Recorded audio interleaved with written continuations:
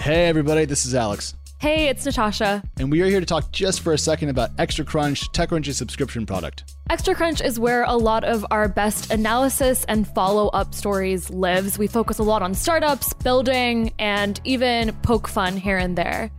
It's true. I also write a daily column called The Exchange that's over on Extra Crunch. And the good news is, if you don't have EC access yet, we have a deal for you. Yes, you can use, I think, the best code there is. So don't tell anyone who doesn't listen to Equity because they're not invited. The code is Equity all caps for 50% off your Extra Crunch subscription. So head over to techcrunch.com/subscribe, use that code, make us look good internally. We say thanks across the internet. And now let's do a show.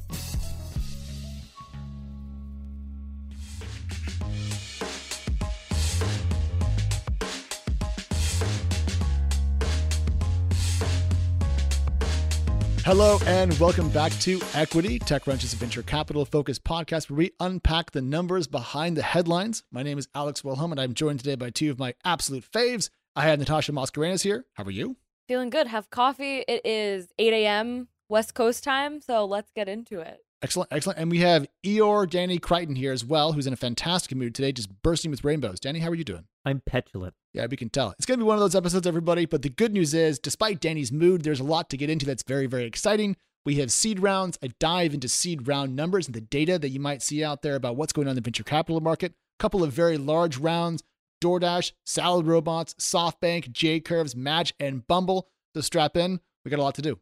Natasha, Athena is raising money, and I think this is a really cool company, and I want you to tell us all about it. Athena raised money in June. It's $2 million round for anti-harassment software that it would send to companies, and then companies would basically install it for their employees. You'd get a nudge every month, 5-minute training, and it would be kind of this idea of making a more flexible way of learning about how to deal with modern situations that might rise up better than the 1-hour lecture. And this is a shift in its focus, because before it was doing kind of one thing, and now it's doing a broader array of things. When it raised in June, it was just doing anti-harassment in a Zoom and Slack world. And now, 8 months later, it's raised another $2 million, co-led by the same firm, GSV, that led its first round of its seed. And it's going into anything compliance related, whether that's how to make sure you are not doing insider trading by mistake or other bits like that. And they landed on big customers, which was the true impetus for this round, including Netflix, Zoom, and Zendesk. And so for an early stage startup, those are big names. They have 20,000 active employees completing their monthly training, which the co-founders see as a positive signal that it's at least getting engagement in some way. Danny, are you currently caught up on your corporate training for Verizon Media Group? As a managing editor, one of my wonderful tasks at the company is to actually monitor our employees to make sure they follow all of the different trainings that they have to do. Because I am the one who gets the emails for a bunch of folks that says, so-and-so is 60 days late on their annual compliance training. We will delete their Gmail if they do not respond immediately. I did not know that was at stake. So let me try my question again. Danny, are Natasha and I caught up on our VMG training materials? I think you're mostly caught up. I mean, Okay. It's February, so if you are not caught up, you would have been fired. Because most of the recordings are due in December. So if you haven't done them, you would be out. Nailed it. Natasha, there's also some growth numbers in our notes here. Something like 250% growth quarter over quarter. What is that metric tracking in the Athena sense? It was tracking basically the amount of people who are on the platform, amount of learners that are coming to Athena. Obviously, those big contracts I mentioned earlier help them be able to prove that. And like any startup, they're right now not sharing revenue, profitability, et cetera, et cetera. They're just hoping to use this money to gain new customers and figure out that stuff later. And Athena is spelled E-T-H-E-N-A, not Athena, it's Athena, like Ethereum. It's like Ethereum. Yeah, I was going to say it's like Ethereum plus Athena, but it's not blockchain related. I usually ask founders for the story behind their name, but recently I guess I have not been in a good enough mood to do that. You are not curious enough about how that came together. I know, what the hell? I think the idea of little mini modules makes sense. I mean,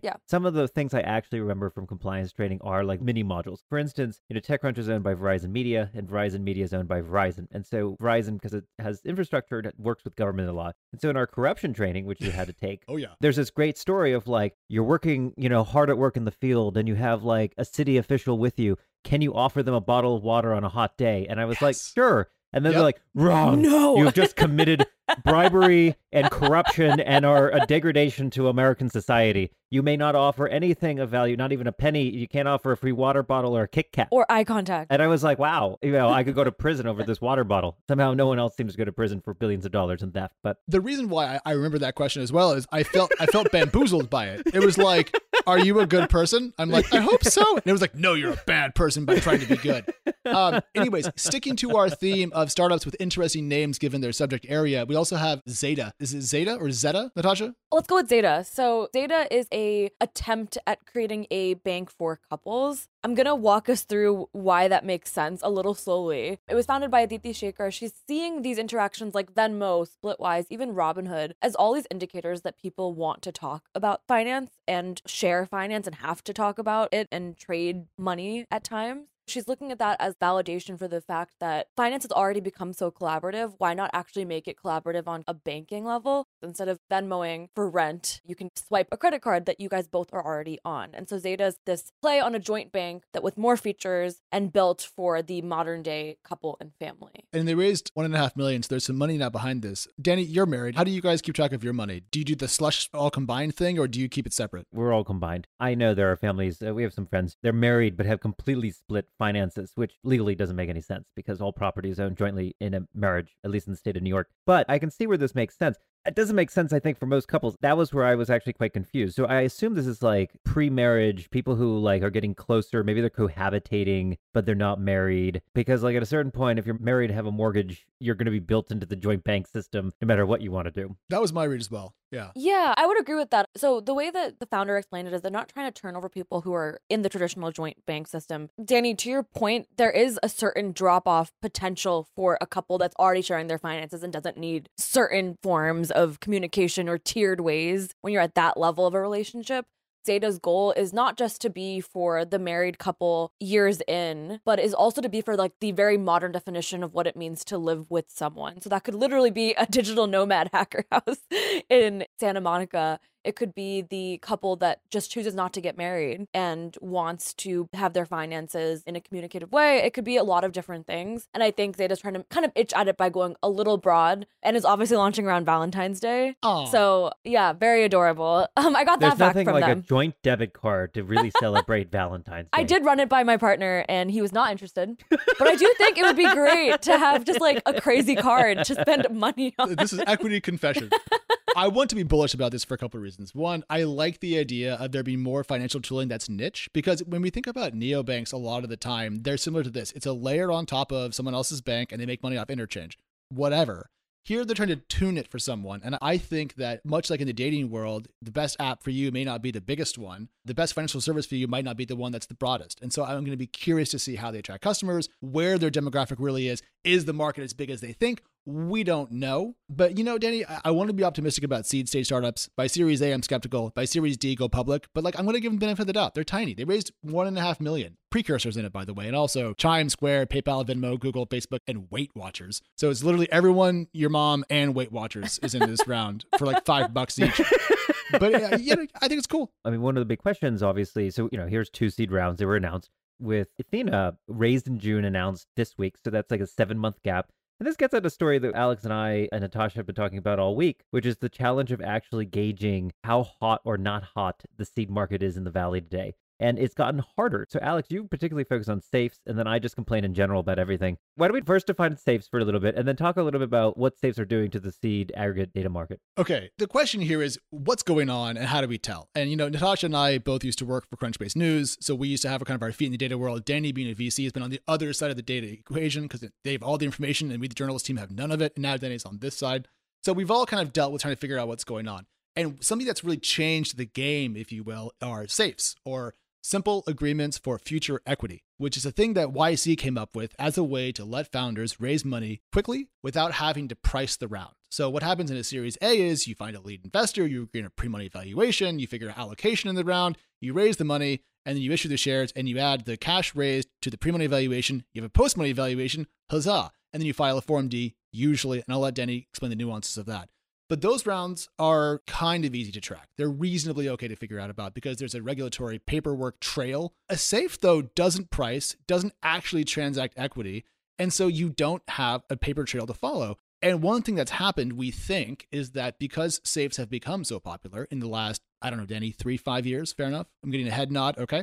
An increasing portion of the seed market has gone underground. And so when we look at data about the broader venture capital world, we had this discrepancy because we would hear from PitchBook and Crunchbase and the NVCA and Silicon Valley Bank, and we go, okay, cool, here's the lay of the land for seed. It's flattish to down or whatever. And then every investor would tell us, seed market's crazy. Oh my gosh, I haven't slept in 49 years. I know who you're talking. I have to actually show up to meetings on time and wear pants. It's terrible for them. And so we're trying to square the circle. And we think that safes are really the deciding factor here because just so much of the stuff that investors are doing doesn't show up where we can see it. And that was my argument, Danny. And then you took this and kind of extended it to the broader world of VC data. I just said that trend data in VC is mostly garbage, particularly at seed. And then look, exactly what Alex was just saying, Form Ds are not filed for most companies. So for instance, DoorDash, which went IPO, huge IPO in December, has never filed a Form D, like ever. Not in its seed growth. You can't find them. Edgar, the SEC search portal, has no record of any Form D, at least for, DoorDash, the word. Maybe they were under like Food Delivery Wacko Company, Inc. or something like that. .Tumblr. But if you go to the California state filings, they're there. And so that's one of the challenges, I think, in this world is that more and more people are filing at the state level, not at federal. A lot of different types of financial products, such as rolling fundraises and debt products and SaaS securitization. None of that needs to get disclosed. I'm not a lawyer, but none of this needs to get disclosed to the SEC. In fact, most lawyers don't think that you need to do that. And so you have this situation where there's just no data. I would say on average, 50 to 60% of seed rounds have no record publicly whatsoever of ever existing. So almost all the aggregate numbers you're seeing are half what's actually happening. And this is the problem because one thing Natasha and I discovered back at Crunchbase News was that the later the stage around, the more likely it is to be announced in a timely fashion. And so this farther you go back in the maturity chain, things get later and they're just less clear. One question. Firstly, do you guys think we're entering a world where it's no longer useful to look at this data for directional purposes now? I know, ideally, no. Alex is putting a downward thumb. The challenge is that there is a cultural change, right? So, the market is not stagnant. If we always knew we were getting 40% of the data, you could say, well, as long as it's going up or down, we kind of know what's happening in the market. The problem is that the lawyers are changing what gets filed. So we actually might see even less rounds. Maybe it's only 30% today and it used to be 50%. With all these new financial products, none of those are getting announced. So all the startups that are raising through alternative means, through safes, through debt, through some rolling fundraises, none of that, which existed 3 or 4 years ago, is getting disclosed. And a lot of startups are now exclusively relying on those sorts of products. And so the market is dynamic. In my view, when it comes to VC trend data, particularly at seed, it changes as you get to later stage growth rounds. It's hard to hide $1 billion. It's really easy to hide $1 million. I think the data's just bunk. I called it garbage. It's basically just bunk. This happened yesterday on Twitter. Someone tweeted out a story saying, in a crowded 2020 for funding in Latin America, none of the $4.4 billion went to female-only founded startups. And that was inaccurate. Yeah. And that is a danger of bad data. It makes the situation look worse than it already is. I mean, the fact that data couldn't even pick up, that's a problem.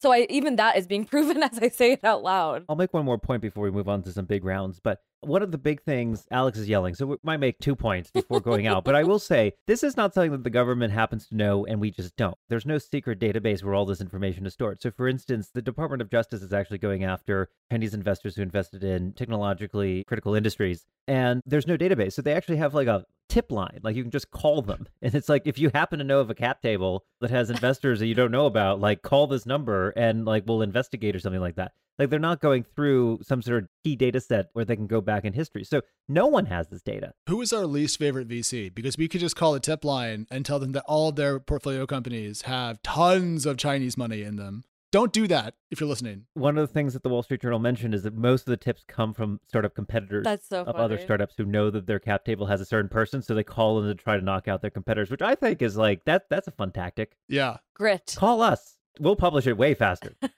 I want to just do one point before we move on to some really interesting big rounds, which is that nothing is ever new because Danny just mentioned how things change over time. And so if you knew a percentage of undercount, you could essentially always do the math correctly, but it changes. Well, ladies and gentlemen, let me tell you about Matt Kaufman, who now works on product over at Roblox. Lovely human. I've known him for a zillion years. Great guy. He used to be at Crunchbase and he put together an amazing Excel spreadsheet because he is an Excel genius. And what it did was it looked at historical undercount percentages over a set period of time that evolved with the calendar and then calculated the correct undercount percentage for each round type, like Series A, Series B, whatever, and then corrected the most recent data set with the most recent historical data. And it updated over time. It was great. Crunchbase doesn't use it anymore, which makes me sad, but it was amazing. I'm going to keep using directional data, especially in the later stages, and I'm going to be very caveat forward, especially now we know this in the earlier stages. But let's put it aside and talk about some big rounds. Kicking off with Reddit, actually. Natasha, how long have you been a Redditor? I've never been a Redditor, ever. I know, I just like pointing that out. It's like my biggest fun, boring fact. But I mean, honestly, before we get into the fact that they've raised new money, Reddit is one of those companies where you forget that they're private, or at least I forget that they're private. They've just been around for so long that I thought they were already public. Didn't they get bought and then kind of spun out again by like Condé Nast, and then they raised a bunch more money? Yeah, go over the operational history. 16-year company, founded in 2005. It sold like immediately, like a year later, to Condé Nast, which is the owner of New Yorker, Wired, a bunch of other publications. And then I believe it was in 2011, the company was essentially spun out, but still widely owned by Advanced Publications, which is the net owner of Condé Nast. And they still, I believe, have a near majority stake, or used to have a majority stake, and they might have fizzled out a little bit over time. But they have been independent essentially for a decade. The last major round was Tencent, 300 million Series D, just, 2 years ago. So that was a huge round and the most amount of money the company has raised. But now, Natasha, they just raised a huge amount more money. Yeah, they raised a Series E round, 250 million. You know, I can't say that it was specifically because of the news that they've been in the middle of for the past few weeks, but what timing. And of course, we also know that Reddit had acquired Dubsmash, months ago. And so this funding, along with that acquisition, means that we will be seeing some innovation from Reddit after a really busy year. I actually couldn't find the new investors. They didn't disclose it. They said new and existing investors, which literally means nothing. It's actually like, we're not disclosing. Yes, but Danny, if you want to give someone the finger and you work in PR, you obfuscate it. And so new you say and existing and new investors. Yeah. Those are literally the two binary groups of people. What other category is there? Dead investors. I don't know. Schrodinger's investors? I don't know. Schrodinger's investors, exactly. So I to point out, in their press statement, they said that they're going to make strategic investments in video, advertising, consumer products, and expanding into international markets, which I was like, nope, don't want. Nah, maybe international markets is great for some folks. What do they try to do over there? I don't want more advertising. I don't want video. What is Reddit with video? Does that even make any sense? On Reddit now, there's this like most popular broadcast thing, and it's always someone playing like the piano. And so I think they're getting more into live. That wasn't even a diss. That was just a statement of fact. Anyways, I think they're getting more into live streaming like everyone is. I just think it's really impressive that Reddit raised $250 million, didn't tell us where it came from, and gave us the most generic set of answers about what they're going to do with it. They're like, we raised some money. From whom? What's it for? Everything. All right, great. Good job. Moving on. They did say consumer products, which means they're not working on an enterprise Reddit solution. So, I mean, there is something they're not working on. Great. As much as I'm joking, I mean, we're not including this in the show, but apparently there are rumors that Microsoft was trying to buy Pinterest for $51 billion. So there is an argument to be made for some of the largest enterprise companies maybe would want to buy the next Wall Street Bets forum. No one has any response to that. I'm just in awe. But let's move on to a really interesting story. A Mexican grocer called Justo, which is just or fair in Spanish, has raised a $65 million Series A led by none other than General Atlantic. And Danny, for those people who don't know what General Atlantic is, also known as Generic Pacific, what is it? Dad joke. It's a growth fund. General Atlantic has been pretty busy over the past year with going into edtech companies and helping them bring out their international expansion. One of the things they focused on is companies going overseas where they could actually do really well in foreign markets and helping to build out the BD and sales teams for those markets. So it makes sense that they're in Mexico doing grocery delivery. It does. And they're probably going to expand to other countries, I presume, in Latin America as well. But this $65 million Series A is, according to TechCrunch reporting, and I think it was PitchBook data at the core of this, either the largest Latin American Series A ever or the largest in the last decade. But certainly this is a round that stuck out because it was just so massive for where it was raised. And, you can kind of see why, because Justo saw a 16-fold increase in revenue in 2020. So grocery delivery, not just big in the Bay Area, but also big in the Mexican market. I'm going to be very curious to see how many different cities this kind of works in Mexico, because Mexico City, of course, is a famous international megalopolis. But every country has tier 1, tier 2, and tier 3 cities, kind of thinking the Chinese model there. But I'm stoked about this. 425 employees, 40% that are female, raised over 100 million. I mean, I'm hype. I think it's going to do quite well. Is there anything that could trip them up, Danny? I mean, I didn't think so. What a great deal for General Atlantic. I mean, I think it's all the same questions you have around DoorDash, which we'll get to in a second. I mean, the other thing I'll point out is this is General Atlantic's 5th investment in Mexico since 2014, and the firm has invested $1 billion in Mexico and $4 billion across LATAM over the past 2 decades. So again, very international, lots of operational experiences, and we've talked a lot about the burgeoning ecosystem here, right? So Nubank, a bunch of the fintech companies coming in, essentially a lot of legacy incumbent industries in LATAM getting disrupted by new digital incumbents, and particularly like in fintech, the incumbents are oftentimes state-owned, right? So in certain countries, the banks are state-owned, or the only way you can actually pay bills, this is a story with Nubank in Brazil, the only way you can pay bills is to wait in line for several hours for the one state-owned bank in your city, and now you can do it with a mobile phone in 3 seconds. So there's huge opportunities here, lots of investment just south of the border. Yeah, and just to add to more of this, it's not just big dollars that we're seeing. I covered a company called Trenta today that raised like $500,000. And I also covered a really cool company called Heru, H-E-R-U, which is also in Mexico that does digital services for gig economy workers in Mexico that actually maybe work for Justo.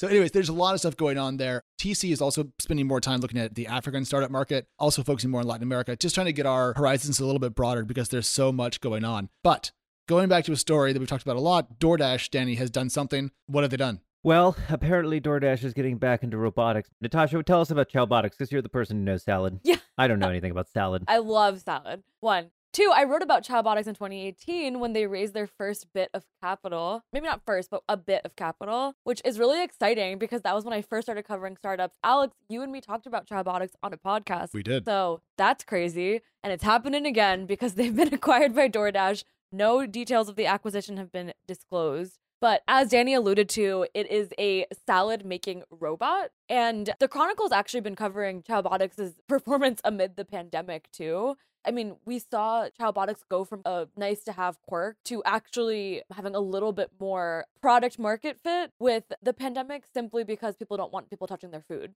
and mixing it with their hands. And so maybe that's part of DoorDash's strategy here. It just seems like a fun exit to talk about. It fits into the cloud kitchens model, in my view. Like, we've seen a lot of news about companies like Uber and DoorDash possibly getting into having their own kind of like, essentially like generic restaurants. And this to me fits into that. You know, if you're going to sell a bunch of salads, having a centralized creation and distribution point is pretty great. You can solve parking, logistics, handoffs, and so forth. And frankly, maybe I'm boring, guys, but like 99% of the time, I really just want a salad. I'm not fancy about where it comes from.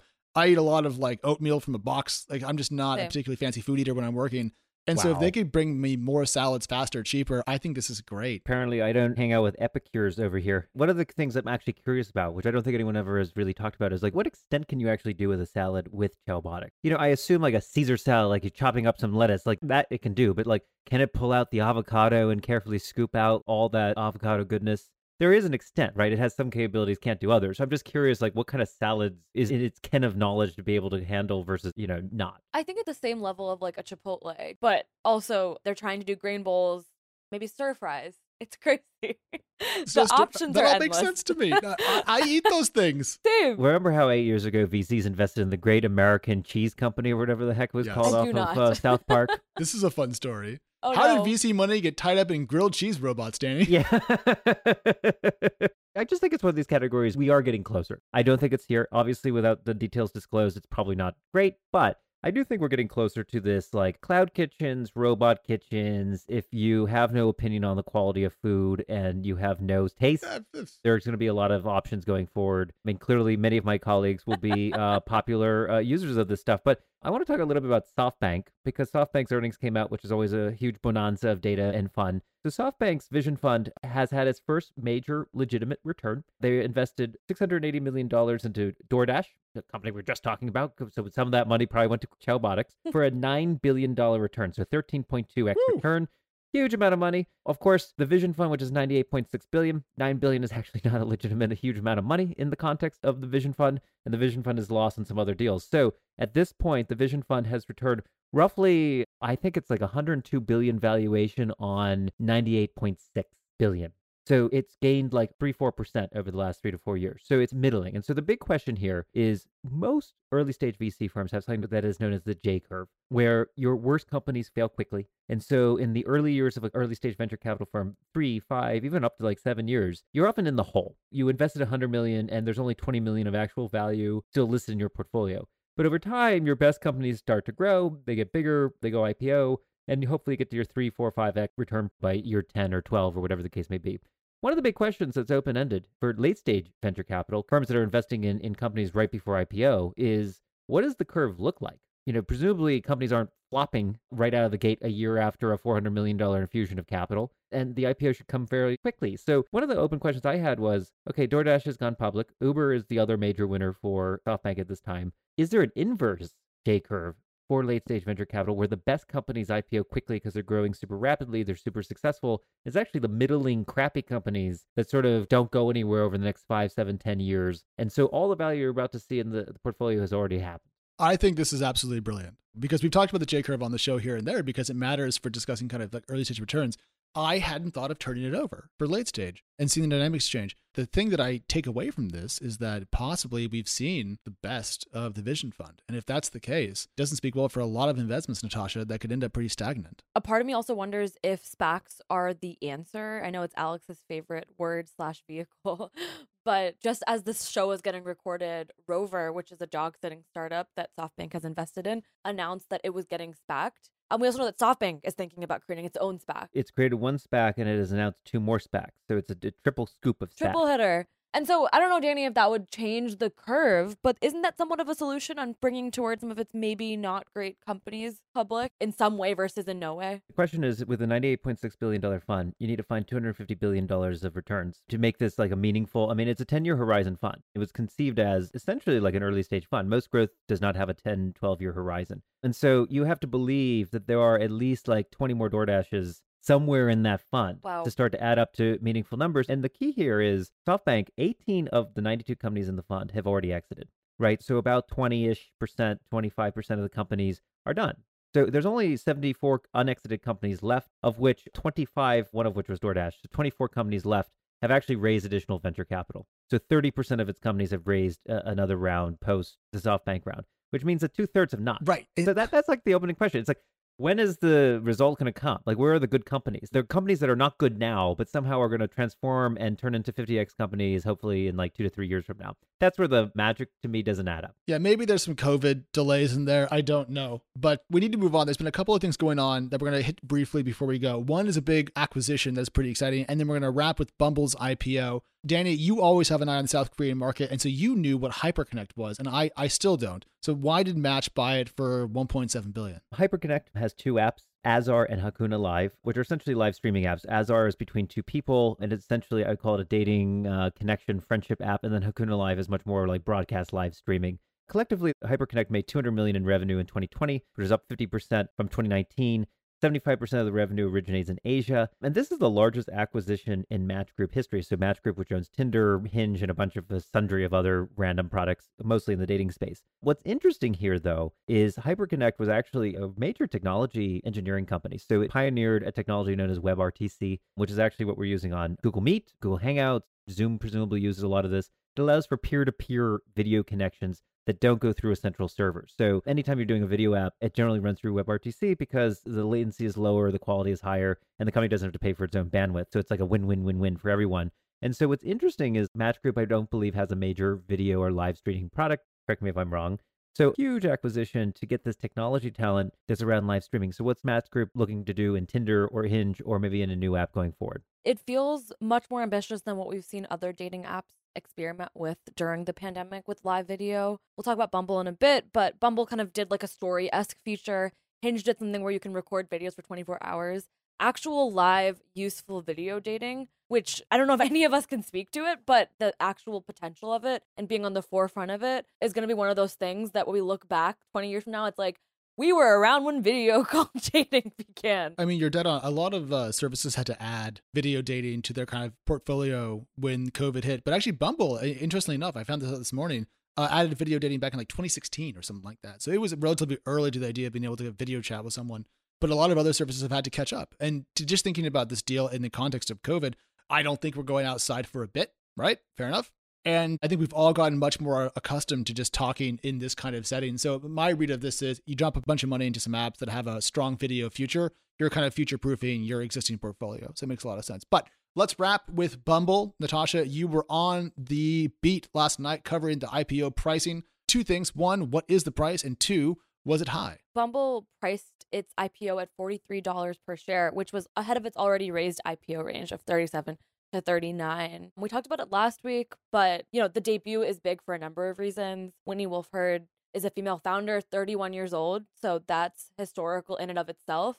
And she's bringing a dating app public, which, as our last news bit covered, Match.com had always been the ruler of the dating apps until this moment. Alex, what were your thoughts on its debut and how it's pricing? It did just price above its range, which you're dead on about. It also increased the number of shares that it sold. It sold 50 million shares at that price. I want to be positive and negative. I want to give a big shout out to the CEO because I'm also 31 and I'm not worth several $billion. In fact, I'm worth several dollars, so watch out. But I don't get this one. I get that the company has value for sure, but I don't get the pricing. I've been watching this and, just digging through its numbers.